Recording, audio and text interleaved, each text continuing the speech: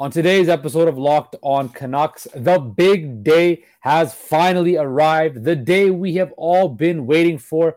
Opening night for the Vancouver Canucks. A full breakdown of tonight's matchup against the Edmonton Oilers of Game 1 of 82 for your Vancouver Canucks. This is Locked On Canucks, and it starts now.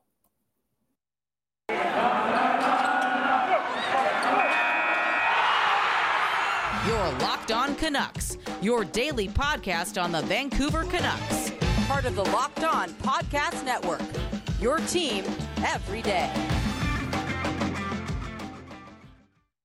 Hello, everybody, and welcome to Locked On Canucks, the show that keeps you locked in on all things Vancouver Canucks. Of course, I'm your host, Justin Pooney. You can find me on Twitter and Instagram at Process Sports with an underscore. That is Process Sports with an underscore.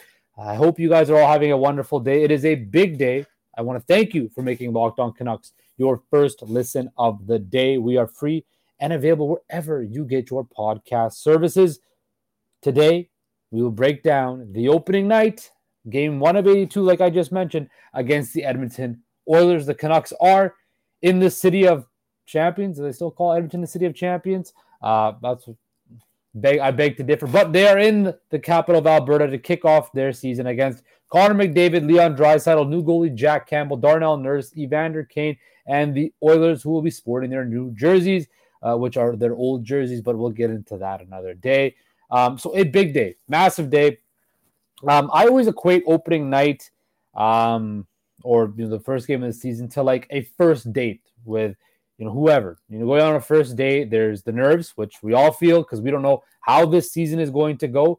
But there's also a lot of excitement, optimism, because it could end up being a flowery, rosy relationship that could blossom into something beautiful, which, for the Canucks' sake, will be a playoff run. Of course, yesterday I went out there and I bloviated and yelled and screamed that the Canucks were going to make the playoffs, and damn it, I still do believe in that. But before we get to the playoff talk and before we get all ahead of ourselves, let's just stick with Game 1 of 82. So puck drop is set for all you ladies and germs out there, 7 p.m. Pacific Standard Time, 10 o'clock out east in the Alberta capital. It's the first of 3 meetings against the Canucks and Oilers this season. They will play tonight, right before Christmas, and then near the end of January.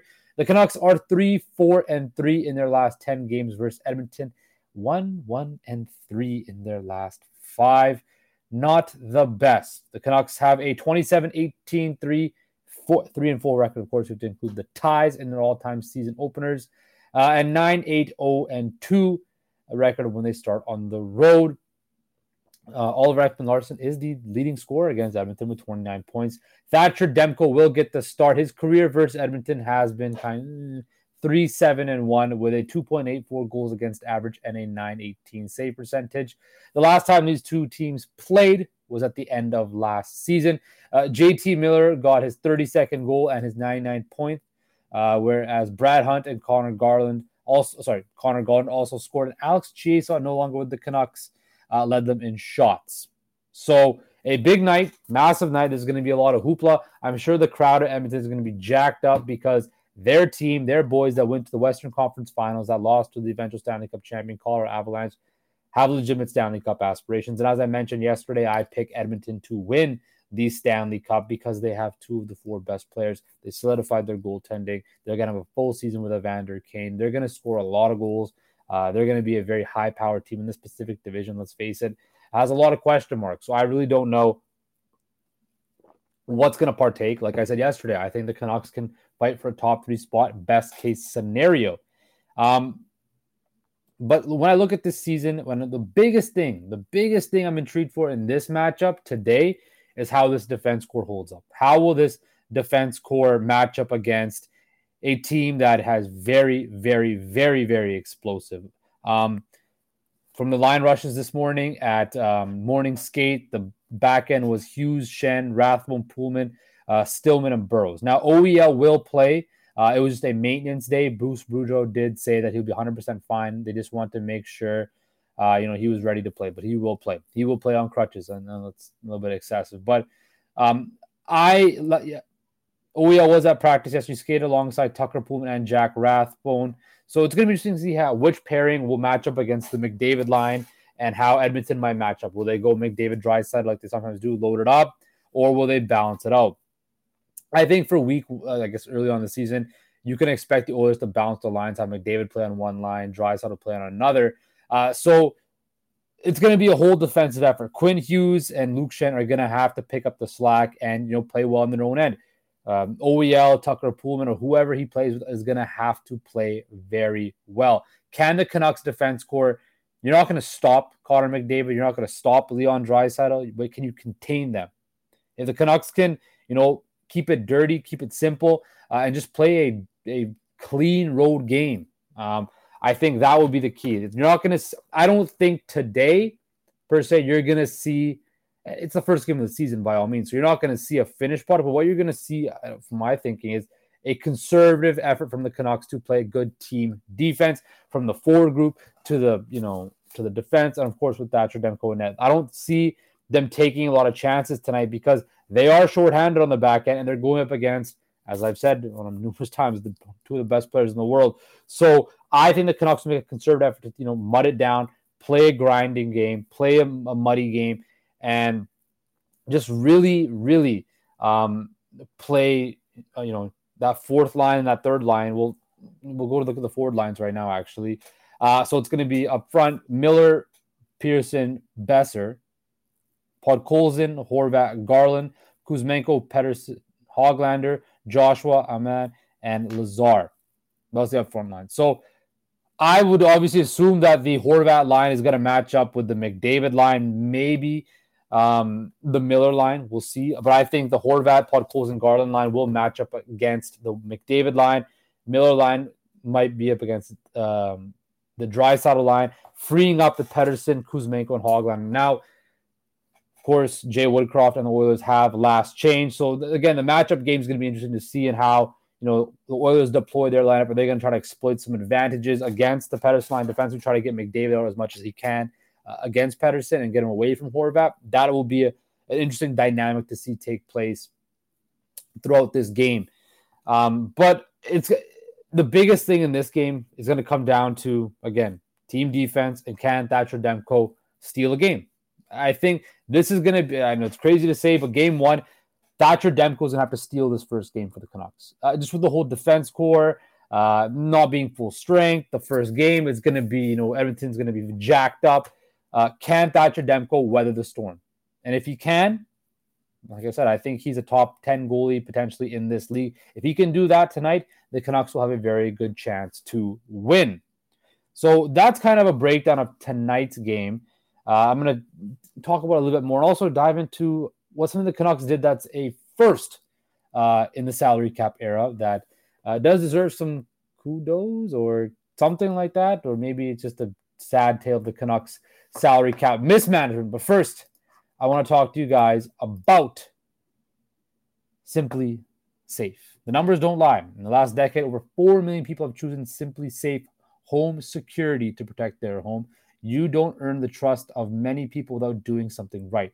At Simply Safe, your safety is the only thing that matters. I know because I use Simply Safe in my own home. They protect you with cutting-edge security technology powered by 24/7 personal monitoring agents who also always have your back. And here's why I love it.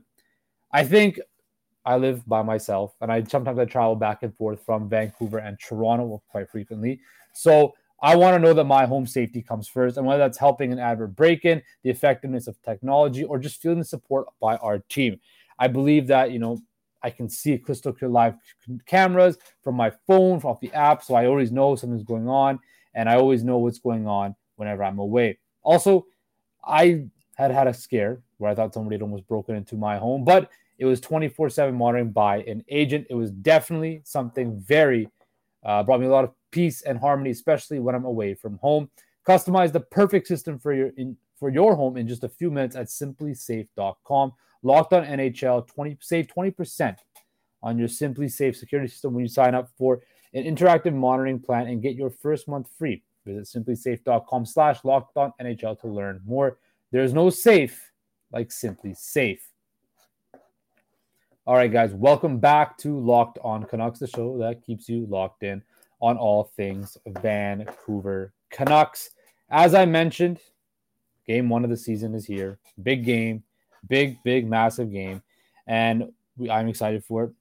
I know we all are. But another thing that kind of popped up on Canucks, the news radars this week was the Canucks put together the NHL's first ever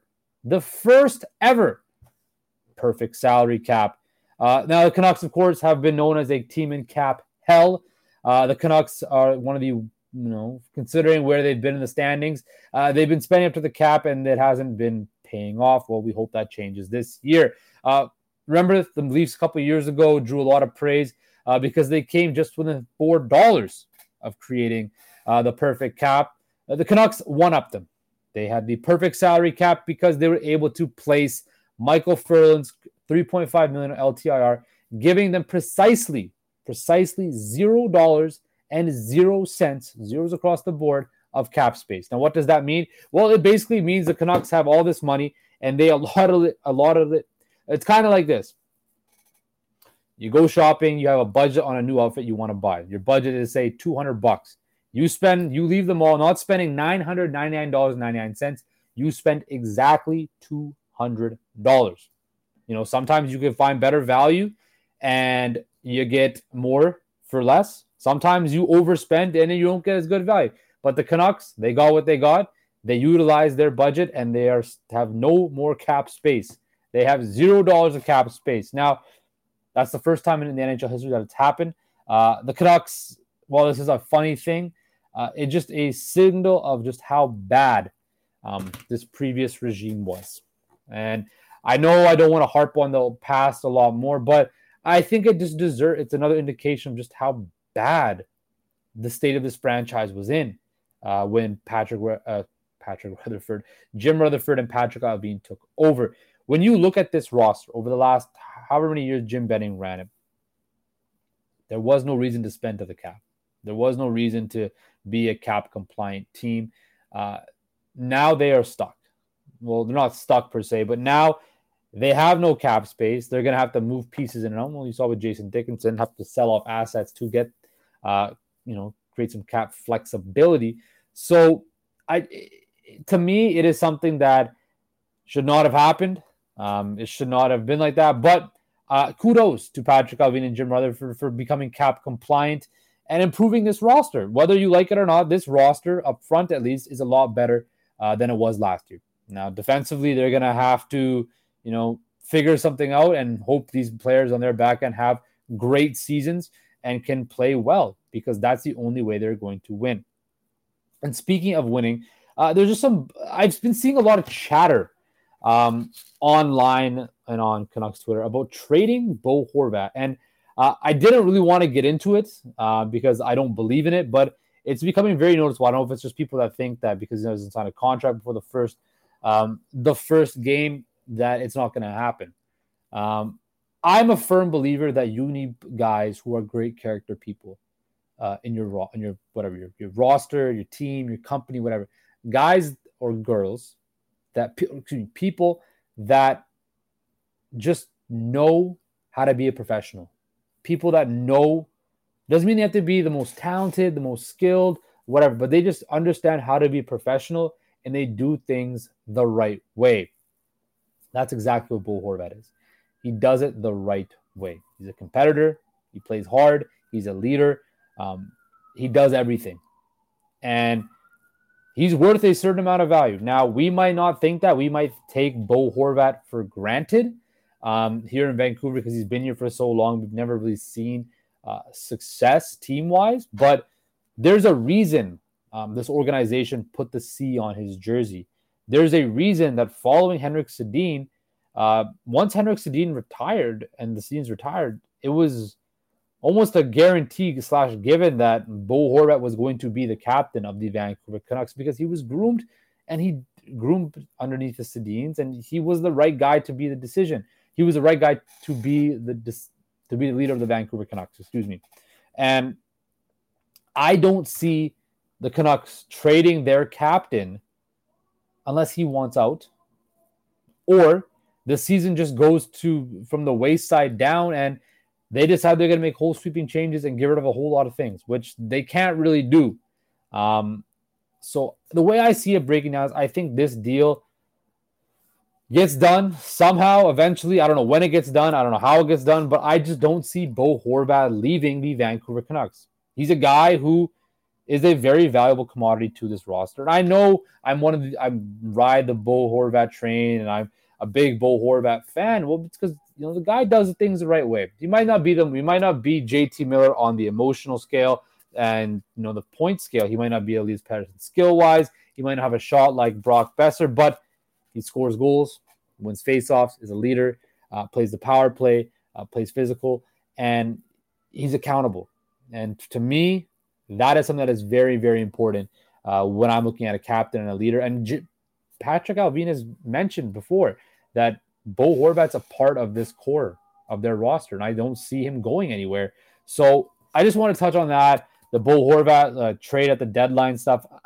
We heard it with JT Miller. That was a bit more believable because who knew what was going to happen? He had 1 year left on his deal. He was a hot commodity, but I just don't see them trading him. Now, I think he was saying they trade him for a top 4 right-hand defenseman, Dante Fabro, Bowen Byram. Let's stop that. The Canucks are going to need to have centers to win. And the Canucks need to have Bo Horvat there if they want to have any chance to win. And it's going to be interesting to see how this story goes along for the rest of the season and how it plays out. I don't know if it will become a distraction. I don't think Bo Horvat will let it become a distraction. I'm still optimistic that something will get done eventually, hopefully early on in the season. So let's see how it shakes down. Let's see what happens. But Bo Horvat, in my personal opinion, is not going anywhere. Now, one more break, and then we get into the fun stuff because, as you know, the Canucks are back playing meaningful games, which means I am back giving you guys my 3 best bets for the Canucks versus the Oilers. So stick around for that after this break. And welcome back to Locked On Canucks, the show that keeps you locked in on all things Vancouver Canucks. Okay, so 3 best bets for tonight's game versus the 3 best bets for tonight's Oilers Canucks game. Right now, the lines are set at the Oilers are minus 1.5 on the puck line. They are minus 184 on the money line. Canucks are plus 154 on the money line. And the over-under is set at 6.5.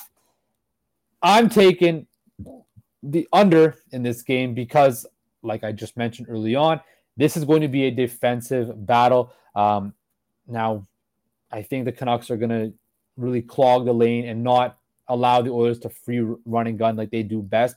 That's how you're going to beat the Oilers. If you get in a run and gun matchup with the Oilers, you are not going to win because they have 2 of the biggest guns in the league. So I'm going to take the under in this game because it's going to be defensive. The Canucks are just going to play a dirty style of game. They're not dirty in the sense of they're going to do cheap shots, but they're just going to muck it up in the corners and really try to slow this game down because that's how they're going to be successful. The next one is anytime goal scorer.